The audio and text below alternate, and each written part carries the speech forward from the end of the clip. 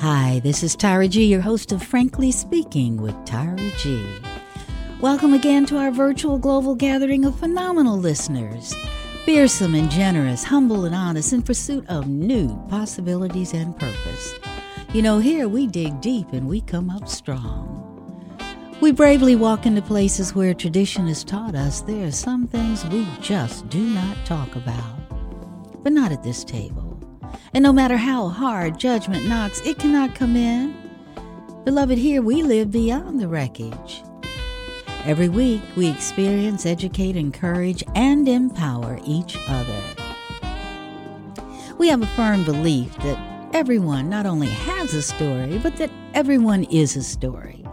So we share aha moments and stories that have been left in our pockets for too long.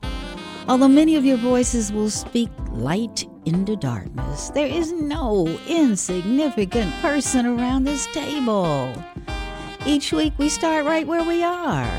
However, the dress code is your authenticity and your belief that impossible is merely a word to describe the degree of difficulty.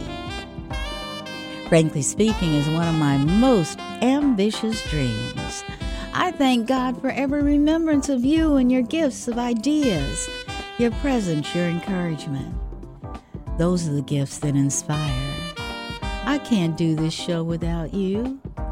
Thank you so much. You're listening to Radio Fairfax, Virginia. Cablecast on Cox and Verizon Fios, Channel 37, and Comcast Channel 27 in Reston. And we are webcast worldwide on the internet at www.radiofairfax.org every Saturday evening. Should you miss us, no worries. You can catch our archive, Frankly Speaking with Tyra G. podcast, wherever you listen to your favorite podcasts. If you like, you can email me at tyra@tyragarlington.com. Thanks so much for tuning in. Thank you, Courtney Nero, for composing and performing our Frankly Speaking theme song, and for naming it, I'm Listening.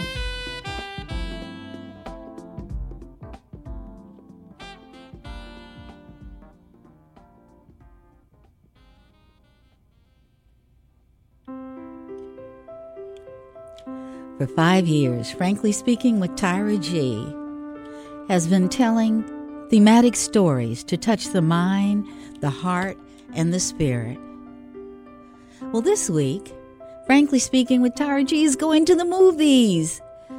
Perhaps I should say I'm bringing the movies to the radio studio. I'm walking around in the theme called This Movie Changed Me.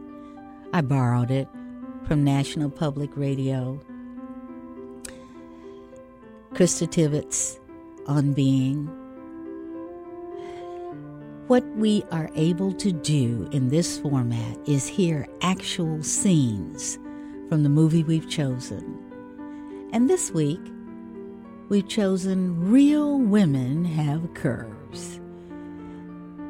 The show will be accessorized by expert and creative commentary between NPR podcast host Lily Percy and actress Vivica Tovar. Now, it's appropriate to assume that every member of my intergenerational and multicultural listeners haven't seen the movie. So I'm going to generate our common thought space by spending a few minutes summarizing the plot through the lens of renowned movie critic Roger Ebert. I want to warn you, there is strong language in the movie. However, it was rated PG-13. And I quote, Anna's boyfriend, Jimmy, tells her, "You're not fat, you're beautiful." She's both. Real Women Have Curves doesn't argue that Anna is beautiful on the inside, like the Gwyneth Paltrow character in Shallow Hall, but that she's beautiful inside and out. Love handles, big boobs, round cheeks, and all. "Turn the lights on," she shyly tells Jimmy. "I want you to see me. See, this is what I look like." Anna has learned to accept herself. It's more than her mother can do. Carmen, Lupe Ontiveros, is fat too and hates herself for it and wants her daughter to share her feelings. Anna is smart and she could get a college scholarship, but Carmen insists she go to work in a dress factory run by a family member. It is her duty to the family, apparently to sacrifice her future. The fact that the dress factory is pleasant and friendly doesn't change the reality that it's a dead end. You're at the wrong end of the economy when you make dresses for $18 so they can be sold for $600. Anna is a Mexican American, played by America Ferrara, an 18-year-old in her first movie role. Ferrara is a wonder, natural, unforced, sweet, passionate, and always real. Her battle with her mother is convincing in the movie because the director, Patricia Cardoso, doesn't force it into shrill melodrama but keeps it within the boundaries of a plausible family fight. It is a tribute to the great Lupe Ontiveros that Carmen is able to suggest her love for her daughter even when it's hard to see. There have been several movies recently about the second generation of children of immigrants: Indians, Filipino, Chinese, Korean, Vietnamese, and they follow broad outlines borrowed from life. The parents try to enforce conditions of their homeland on the kids, who are becoming Americanized at a blinding speed. While Carmen is insisting on her daughter's virginity, Anna is buying condoms. She insists in a view of life that is not her parents', and that includes college. If this movie had been made 10 years ago, it might have been shrill, insistent, and dramatic, overplaying its hands. Cardoso and her writers are more relaxed, more able to feel affection for all the characters. Yes, her parents want Anna to work in the dress shop of their older daughter, and yes, they fear losing her. Because they sense if she goes away to college, she will return as a different person. But the parents aren't monsters, and we sense that their love will prevail over their fears.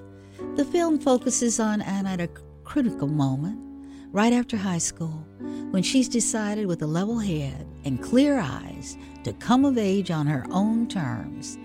Her parents would not approve of Jimmy and Anglo, but Anna knows he's a good boy, and she feels tender toward him.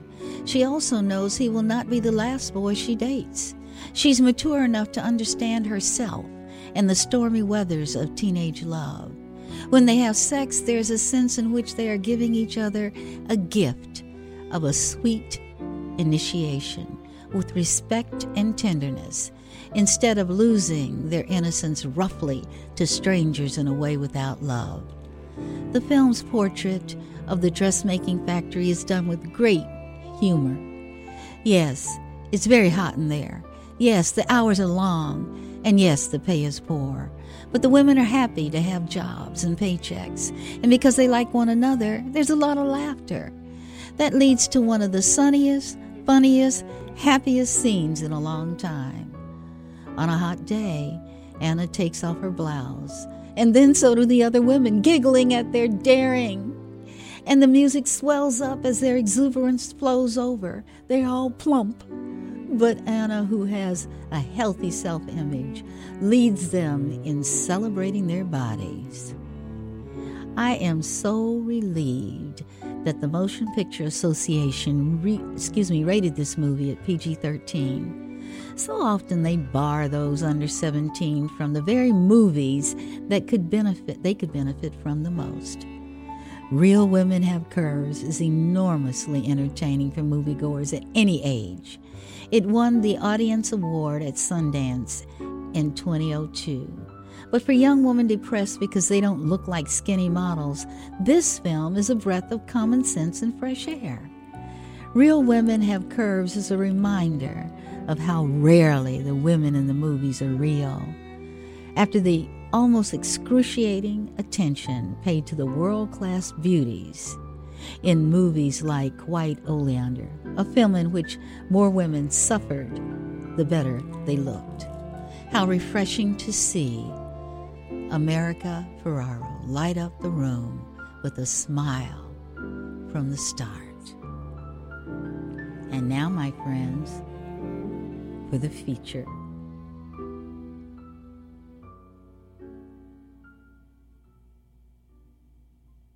Hello, fellow movie fans. I'm Lily Percy, and I'll be your guide this week as I talk with Virgie Tovar about the movie that changed her, Real Women Have Curves. If you haven't seen it, don't worry. We're going to give you all of the details you need to follow along.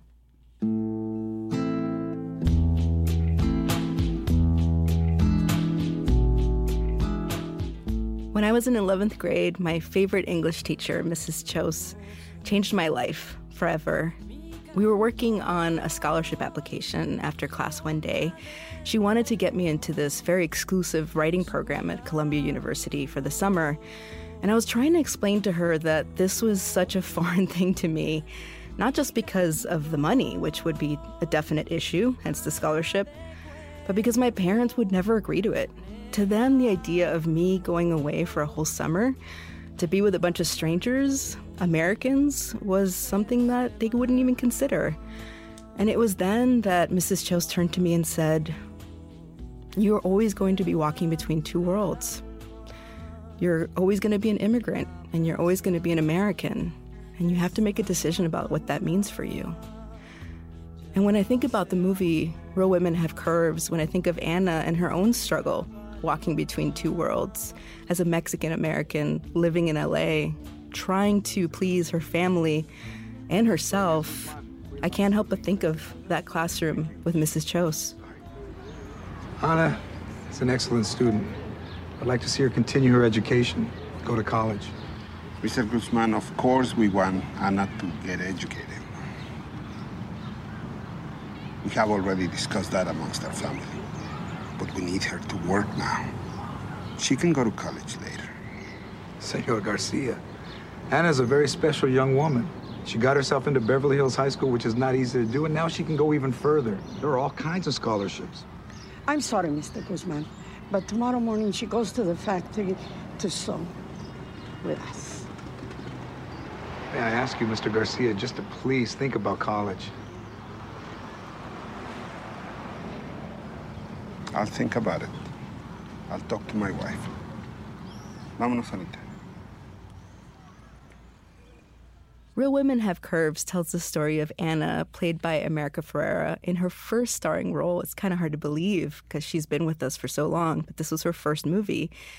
And Anna's reality as a Mexican-American, living in her immigrant household, and also navigating a very American high school experience. When I first saw America Ferrera as Anna, I was a junior in college, and my mind was blown away by what I was seeing on screen. This is what people mean when they say that representation matters. I had never seen another Latina who looked like me, wasn't skinny, had an immigrant family, was struggling to reconcile these two worlds within herself and within her family, but who also wanted a way out. Aren't you embarrassed? Of what? Look at you, you look awful. Mama, I happen to like myself. Right on, sister. You do. The two of you should lose weight. You would look beautiful without all that fat. Aren't you ashamed? I do want to lose weight. But part of me doesn't because my weight says to everybody, fuck you. Ave Maria, pero qué boca. How dare anybody try to tell me what I should look like or what I should be when there's so much more to me than just my weight? The movie really revolves around Anna and her mother, Carmen, played by Lupe Ontiveros.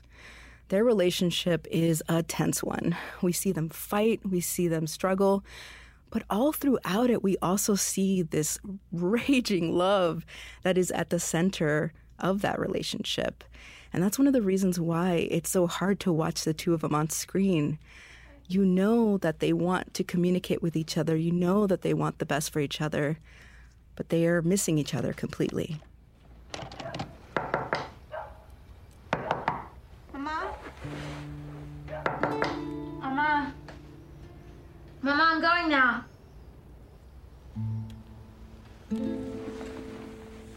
you want to come out and say goodbye?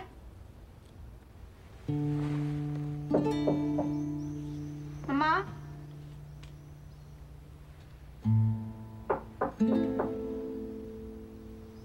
Mama, come on, open the door.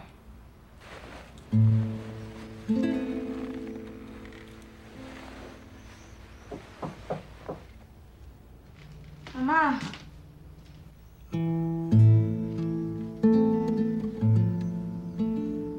Mama, come out and give me your blessing, please.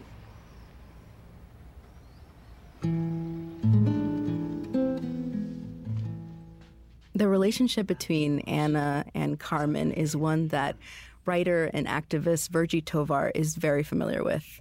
Virgie is one of my heroes, truly. She has led me in understanding my body and my sexuality in an entirely new, different way as a Latina woman. And her work includes the book The Self-Love Revolution. She's a podcast host with the Rebel Eaters Club. And more than anything, what I appreciate about Virgie is her transparency about the grief and the struggle that comes with taking care of yourself, even if it means going against what your family wants. So I'm curious if, just for a couple of seconds, you just travel back in time with me to the first time that you saw Real Women Have Curves, and just think about who you were with, where you were, what you were feeling, all those memories that come to mind. Yeah, I mean, it's very vivid. I remember I was in college. I was at UC Berkeley, and one of the cool things about downtown Berkeley is that it has several independent movie theaters, all within pretty much walking distance of one another. And it was playing at the movie theater that is right kind of on the edge of the bottom of the campus. And I remember I was in a class, it was called FemSex, or Female Sexuality for short. And it was my introduction to feminism, and it really changed my life. In the midst of learning about like vaginas and patriarchy and desire and masturbation, the movie Real Women Have Curves came out, and we as a group, as a class, walked together to the theater, and we took up this whole row in the theater, and we watched this movie. And then I remember afterwards, like, processing and talking about how inspired we were and how amazed we were, and it, like, so it's very vivid in my mind, that experience. Yeah, it's incredible. I was in Miami. We're the same age, so I was also in college. I was in Miami having a very different college experience than you were having. Yes. Let's just say more repressed, definitely more Catholic, more conservative, as you can imagine. And so at the time, like, none of the things that we're talking about that you were really discovering in your feminism class were at all on my radar. All I remember focusing on back then in 2002 when the movie came out was like the body issue, right? Like the fact that I was watching someone on screen in Anna, played by America Ferrera. I was watching someone on screen who looked more like me than anyone I had ever seen. Yeah. And I'm just curious about what you noticed in that first viewing versus what you started to notice, just as you started to get older and come into your own. Yeah, I mean, I think similarly, one of the biggest take homes for me at that time was around Anna being desirable. And I think specifically that the love story in the movie, which even at that time, even though my anti-racist or like awareness of race was not very high yet, or I didn't have the language to talk about it, but I remember noticing that it was like an interracial love story and what that meant. That hit me at that time. I think as someone who had literally like come up, I grew up in a really diverse immigrant community. It was mostly like Latin American and Asian families living in the community I grew up in. And all I got ever was like criticism and rejection from those boys. And then when I experienced like sexual debut, I started having sex, I found acceptance in white men. And what a weird mind trip that is. But so I think like I saw myself in Anna in that element, in that way. And then I think also, you know, I was really struck by her mother and her relationship to her mother. I mean, in some ways, like, I think at that first viewing, I don't know that I was in a place where I could entirely understand, like, or was capable of relating to Anna. Yeah. Like, if that makes any sense. It does completely. I saw her as powerful, and I saw the story as really powerful, but I don't know if I was quite ready to be like, oh, Anna's fat, I am fat. This is somebody, like, this is a huge deal because this is like a role model moment. I don't know that I could, I don't know if I was like still really deep in diet culture at that time and really deep in body shame. And so I don't know that I could have had that experience. You know what I mean?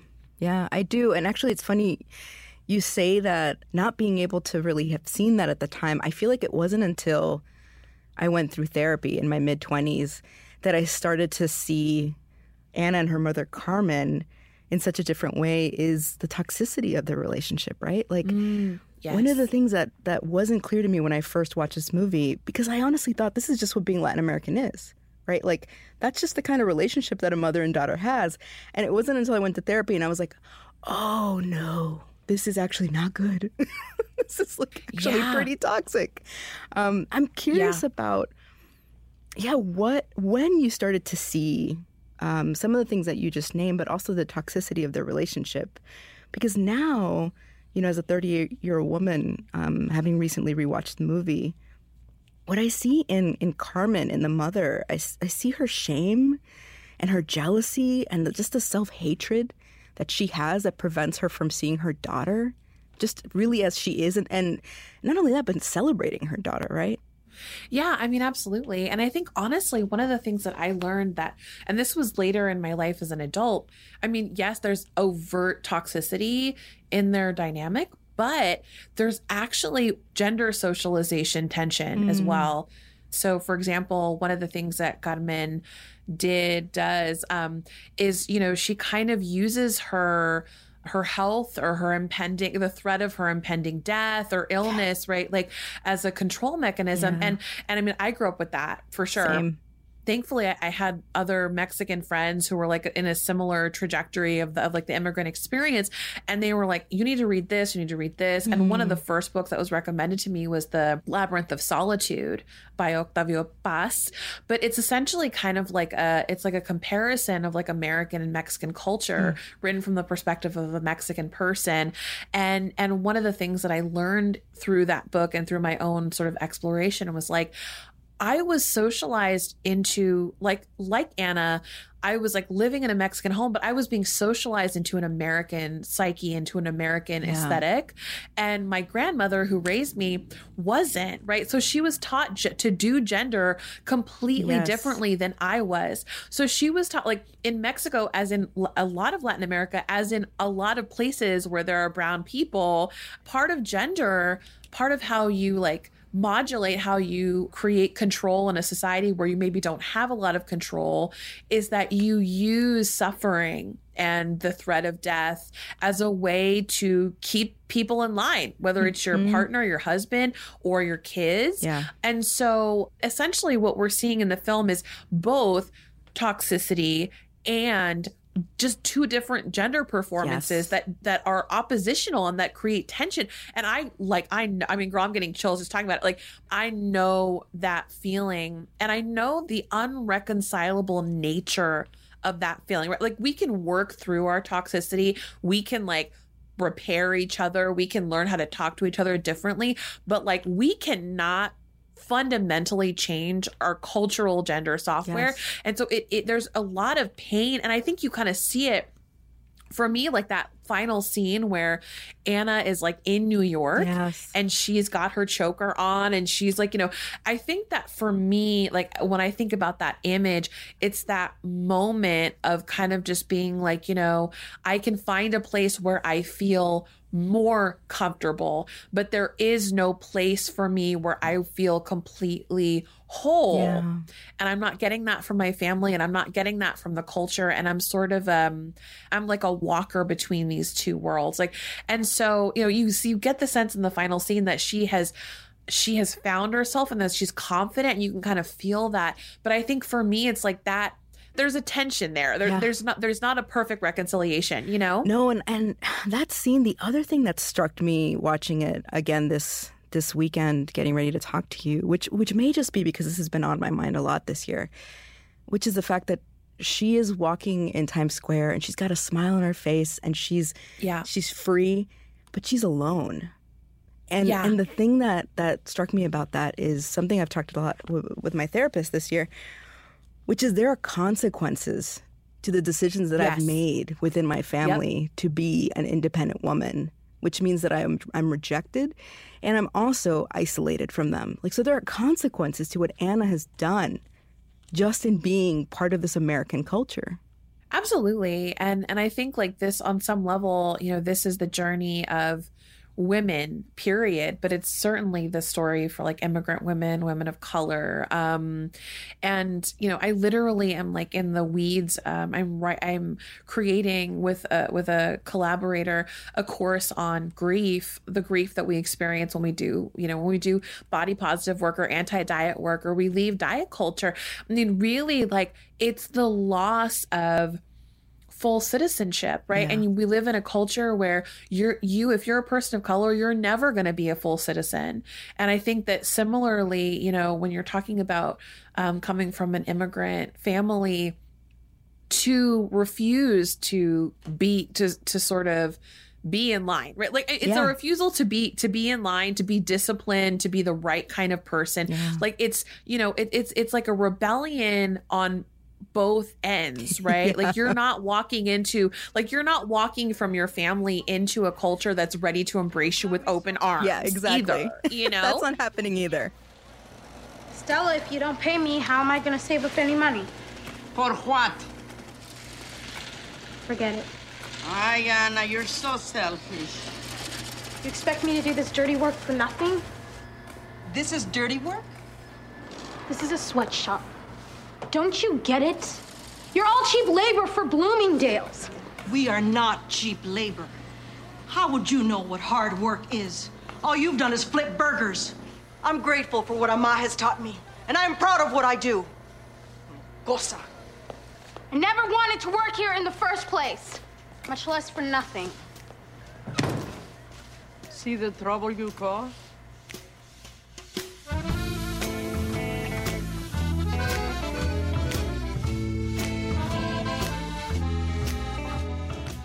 I hope you're enjoying my conversation with Virgie Tovar about Real Women Have Curves. I was first introduced to Virgie and her work through her wonderful podcast, Rebel Eaters Club, from Transmitter Media. This body positive and food positive show is about breaking up with diet culture. Virgie talks to amazing rebel eaters who will change the way you think about food and your body. Their second season just launched and features great conversations with guests like Francis Lam from The Splendid Table, as well as fascinating stories about why we eat what we eat. Listen now in your favorite podcast app or at rebeleatersclub.com.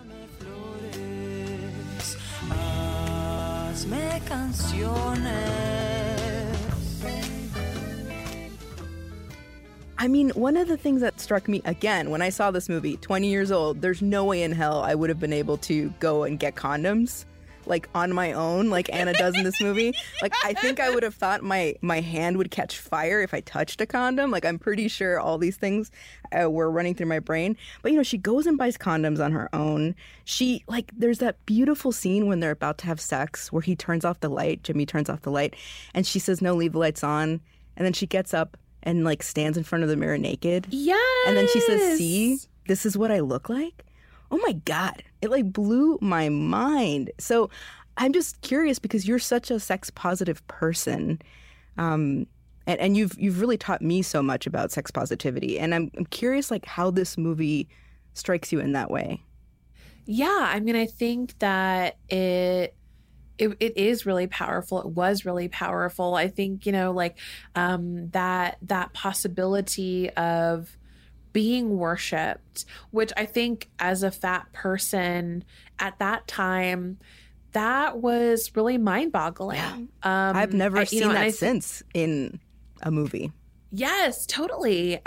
So the sex scene was really, really powerful. And I think it really, it created, an opening in my mind and a yearning for the possibility of it. Even though I think at that time, I did not think that scenario was possible. I think that just the portrayal of it opened up my mind to the desiring of it, and the desiring of it in a body that is fat, not like, because I think for a lot of fat girls like me, right? Like, you grow up and you think you're going to get that when you lose weight. Yeah. You're going to get that when you're finally thin and you get your quote unquote eating problems under control. And the possibility that like Anna's in this fat body and experiencing this thing that really like women have been socialized only very slender women get, was a huge deal. And then I think like, again, the thing that really that stood out beyond that really was kind of like the race dynamic of like, it's just like she's getting so much criticism from her mom inside of her house. And this white dude steps in as kind of like almost like a savior or like a salve to that. And I remember having feelings about that even then. I think that's one of the reasons why it made me so happy when when he's like, so we're going to kind of keep in touch. And she's like, nah. Yeah, totally. Because I'm like, that's right. She knew what she wanted. She wanted to have this experience with him. And she has really nothing else here. There's nothing else here for her. Yeah, I mean, I love that too. I mean, frankly, like, I want to believe that I would have made the same decision as Anna, but I'm like, if Jimmy had been there, would I have? I don't know, I'll write to you. No. I'll email you. No. Jimmy, really. Don't worry about me anymore, okay? I mean, once you get to college, we won't have anything to talk about anyway, and I don't know, you'll probably end up meeting some skinny girl, right?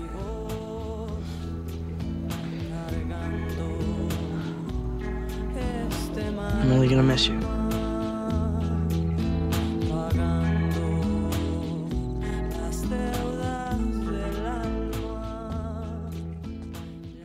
Well, I think part of what you just named is that Anna is really aspirational. Like, I don't know if we as like Latin American women are there yet, but like she is aspirational. And I think especially at that age when we watched that movie in our early 20s, like, it was kind of the promise of what could be. Yeah, absolutely. I love how Roger Ebert wrote this in his review of the movie. Anna knows that he will not be the last boy she dates. She's mature enough to understand herself and the stormy weathers of teenage love. When they have sex, there's a sense in which they are giving each other the gift of a sweet initiation. I love that.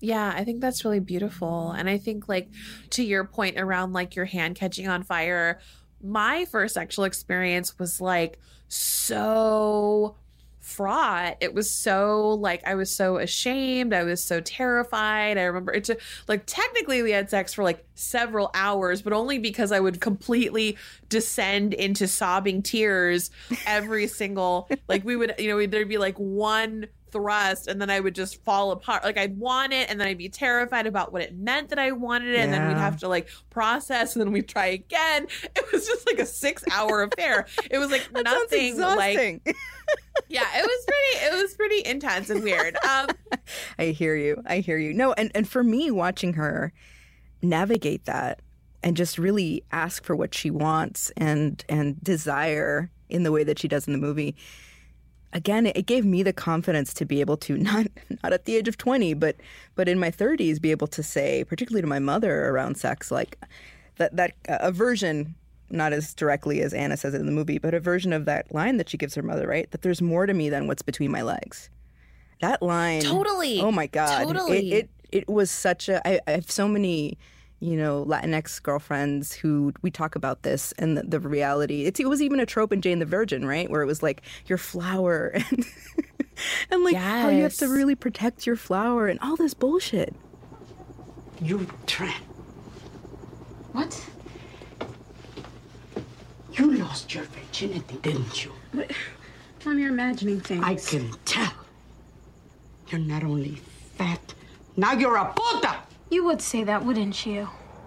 ¿Por qué no te diste tu valor? Because there's more to me than what's in between my legs. You better not get pregnant and embarrass me. Me embarrass you? Oh, come on, Mom. You're the one who pretends that you're pregnant for attention. I am pregnant. You're not pregnant. Yes, I am. You're not pregnant, Mom. You're only pretending you're pregnant because you want a baby in the house. But you can't have a baby. I'm not your baby anymore.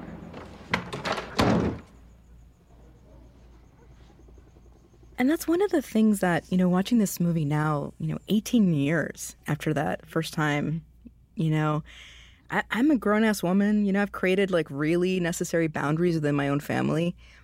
But there is such sadness within me in watching my mother play that role, right? The role that we've been talking about because of her generation, because of the cultural expectations around being a woman. And just knowing that there's so much there that she will never be able to change. And, that really has only come with age, that I can kind of have that compassion. I think for a long time I had a lot of resentment and anger toward her about it. And now I see that it's just not possible for her. And it won't be. It just won't be possible for her, even though it is possible for me. And I'm just curious, when you think about the trajectory of your life and kind of alongside this movie, how the two of you, how you and Real Women Have Curves have grown together, what you've continued to learn as you've gotten older. Kind of talking about relationship to mothers, like one of the things that I really keep in mind is that I'm like, the gender expression, the understandings of gender I have are time bound and place bound too. Like she looks at my expression of gender and she feels the same judgment that I might feel about hers. Yeah. She feels like I'm confused and out of touch. Yeah. I feel like she's confused and out of touch. My grandmother taught me this saying, which is like, the devil doesn't know because he's the devil. He knows because he's old. And it's like kind of a Mexican saying. I was going to say, I've never heard that one. Yeah. And so she has wisdom, even with like, the stuff that is so new that came out of like the women's rights movement, like women's liberation, second wave feminism, right? She doesn't know that world, right? But like she understands systems in a way that that are only really intellectual for me at this point, because those systems she grew up with, they're the same systems I inherited. And we're not living in a world free of misogyny. We're not living in a world free of sexism. We're not living in a world where women aren't still expected to deny themselves in order to access the privileges that society should be giving to all of us. And so she lived with that boot overtly on her throat. Yeah. And for me, I had to read books to understand, even see that boot. Yeah. But anyway, like, I mean, in terms of the trajectory and growing, like, I mean, I think that, I do feel like Anna could have been you or me. Yeah. Like, I mean, I think I see the complexity of all of it, where you kind of like full steam ahead, you're like, jump in. She's at Columbia, she's doing her thing. And then you have this kind of rude awakening that, as much as you don't relate to maybe where you grew up, you have similar points of tension with the people who are now in your social circle and in your professional circle, whatever. And then I think what's hard is there's a lot of things that are hard about like growing up in that trajectory. And like, one of the hardest things is how much freedom there is. Like, you can pick and choose. Like, it's like you've got these two worlds. They're both robust. They both have upsides and they both have downsides. You get the freedom to be like, I choose this from here and I choose this from here.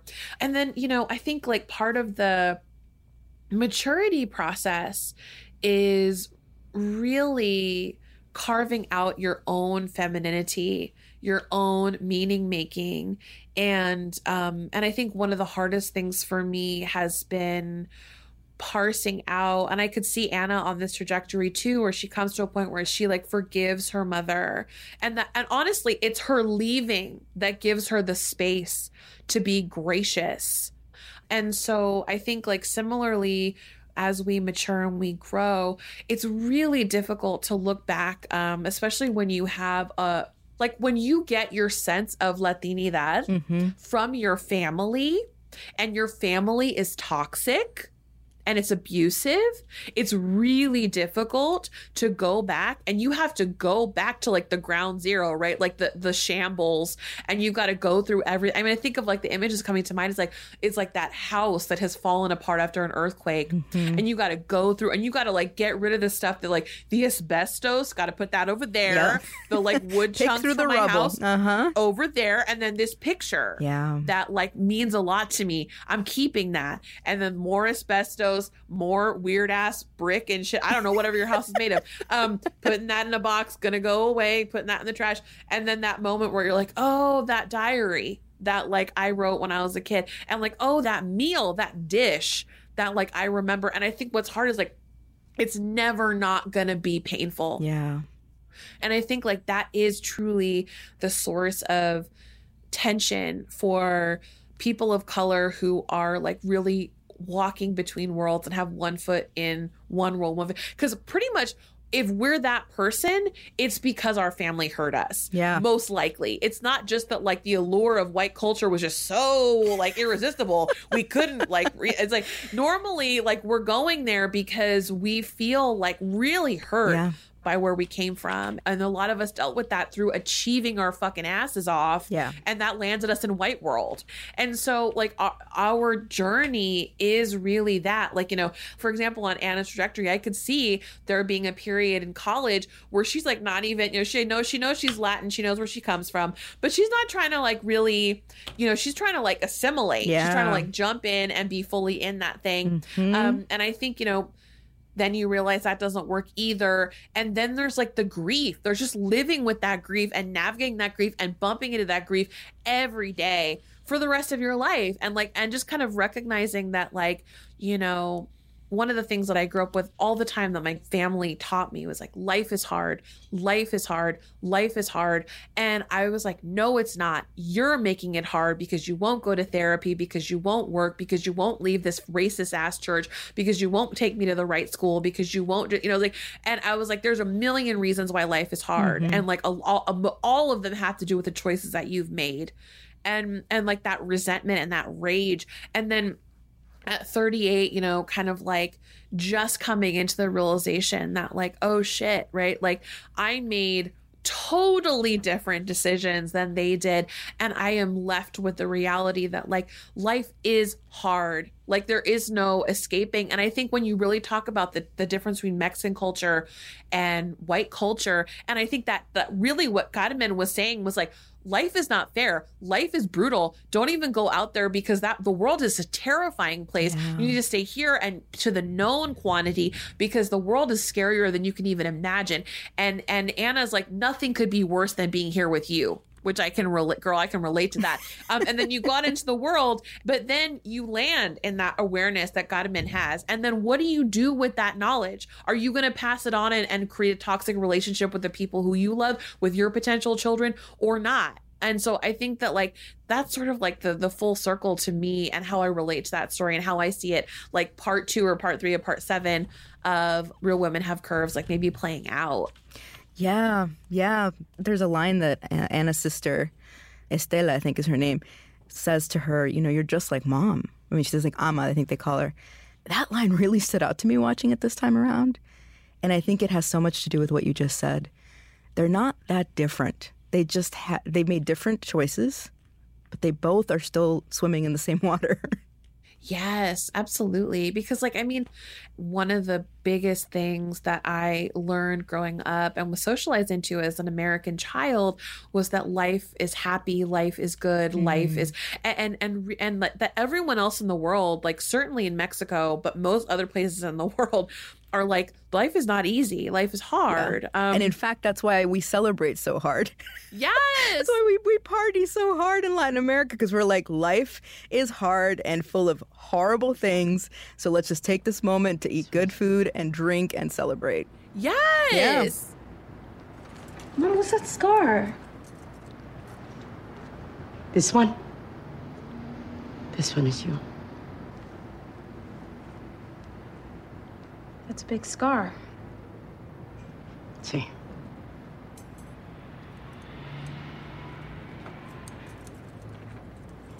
Look at you. Look at all of you.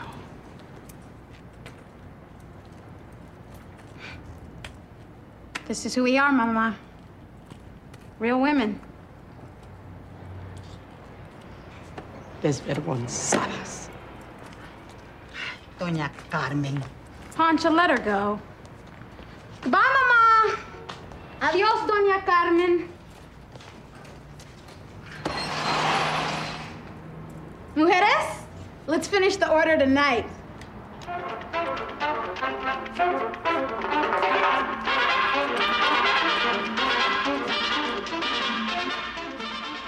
The most famous scene from the movie, you know, whenever it gets talked about, it's always the scene when they're in the textile factory. And, you know, yes. Anna gets really hot. Because it's like boiling hot in there, but they can't turn on the fans because the fans, you know, have dust particles and the dresses, everything. So she takes off her shirt, and then all the other women start to undress, and they're comparing like the stretch marks and like, you know, yes. los rollitos, the little like, you know, body rolls and stomach and all those things. And I think folks, particularly American folks, white American folks, like, I think they write about that scene so much because it's like they're talking about the realities of the world, their bodies, and they're also celebrating at the same time, right? There's music, and like Anna starts dancing. Like there's so much represented there around the bittersweet of our cultures. I think it's one of the reasons why that scene continues to be written about and talked about. What's wrong with wanting to be thin and sexy? Rosalie, you don't get it. Well, I want to be taken seriously, respected for what I think, not for how I look. Exactly. Thank you. What if you don't think anything? Ay, Rosalie. Ay, I look like a cow. Rosalie, shut up. Stand up. Look at yourself. If you're a cow, then I'm a hippo. And I'm an elephant. And I'm orca. Ay, Rosalie, you are so skinny in comparison to all of us. No, I'm not. Look at my fat hips. Oh, come on. And my cellulite. You want to see cellulite? All right, here we go. You started. Hannah! It's not that cellulite. This is cellulite. Mm-hmm. Yes. Excuse me, ladies. Estela! This is cellulite. Ay, Estela, it's not that bad. Look. It's not. No tiene nada. But you don't understand. I got all these stretch marks in my arms and chichis. Look. That's small, honey. No. You want stretch marks? There you go. Okay? I have stretch marks that go from north to south. Ladies, let me show you stretch marks. Pancha! From east to west. Jesus. She wins. Pero que se han vuelto locas. Ladies, look how beautiful we are. Y qué bien se siente, ¿verdad? To be rid of all these clothes and just let it all hang out. Okay, ladies, we have work to do. Come on. Who cares what we look like when no one's watching us? Probably that scene as a fat person had more impact than even like the sex scene, because I mean, it was literally like Anna's body had a need.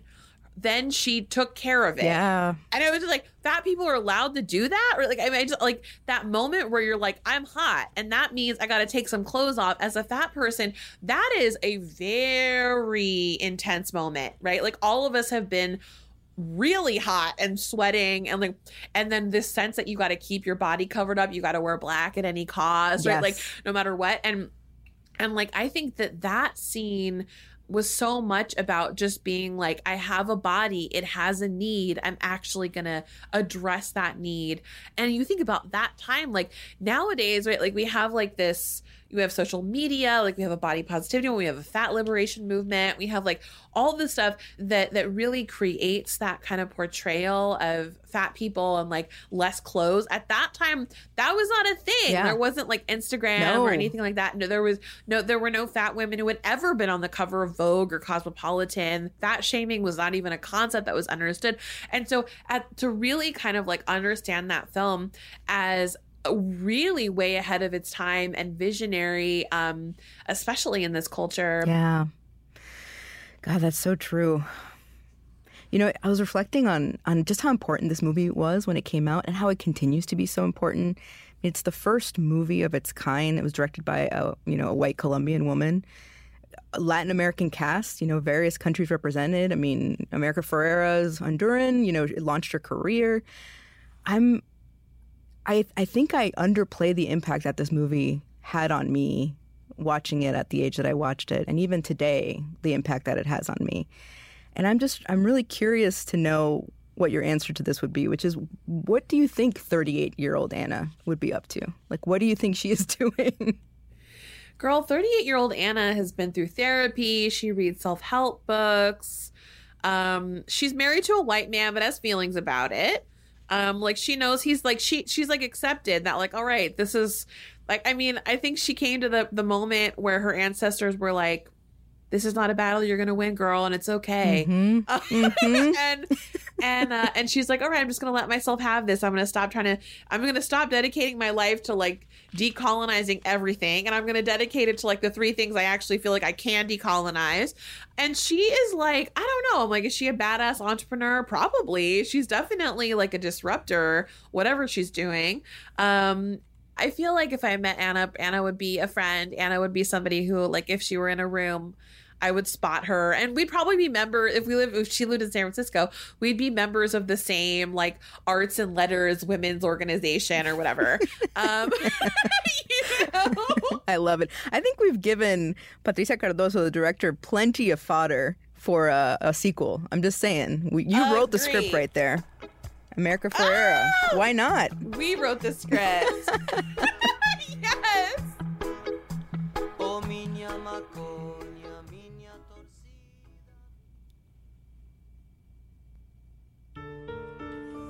Okay. What do you think? Are you Anna? Are you Anna's mom? Are you a 38-year-old woman today who is walking in her worthiness, understanding all the things that she has to offer? I'm not going to overlay any of your listening experience with my opinions, but I will say the show today gave credence to, frankly speaking, with Tyra G, is not a place of judgment. Just like Anna, right here, we live beyond the wreckage. I had a couple of thoughts I wanted to share that are general. First one, your scars are symbols of your strength. So in this next week, until we meet again, let these thoughts internalize. Maybe give you a little strength on that day when you're feeling really tired. Don't ever let or be ashamed of the scars life has left you with. The scar means the hurt is over and the wound is closed.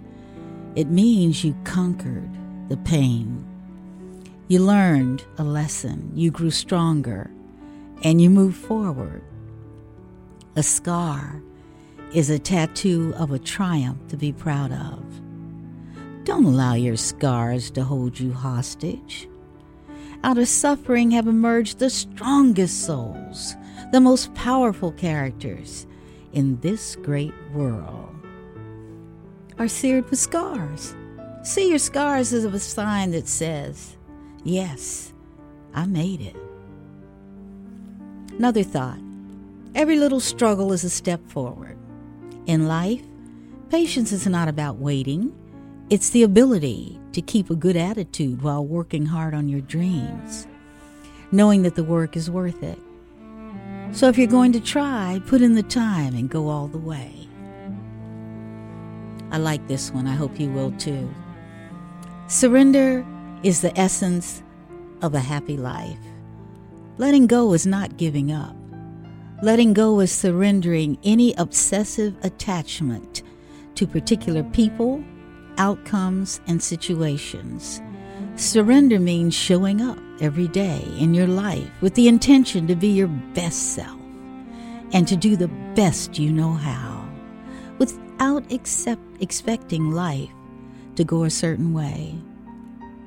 Have goals, have dreams, aspire, and take purposeful action, but detach from what life must look like.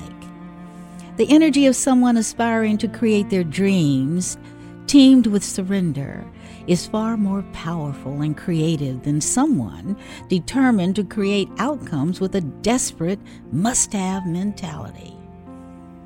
Surrender brings inner peace and joy, unless we forget that our outer lives are a reflection of our inner state of being. You've been listening to Frankly Speaking with Tyra G. We've been at the movies. Please join us again. We are present on Fairfax, Virginia Cablecast, Cox and Verizon, FiOS Channel 37, and Comcast Channel 27 in Reston. But here's the thing, we are webcast worldwide on RadioFairfax.org. Remember, your seat at the table is guaranteed, and I look forward to next time. Until then, your job is to remember you are worthy. You are stronger than you feel, smarter than you think, more beautiful than you know, and more loved than you can ever imagine. You are chosen. You are important. I want you to treat yourself like someone you love. Till next time, this is Tyra G. I'm here. I'm listening. I love you.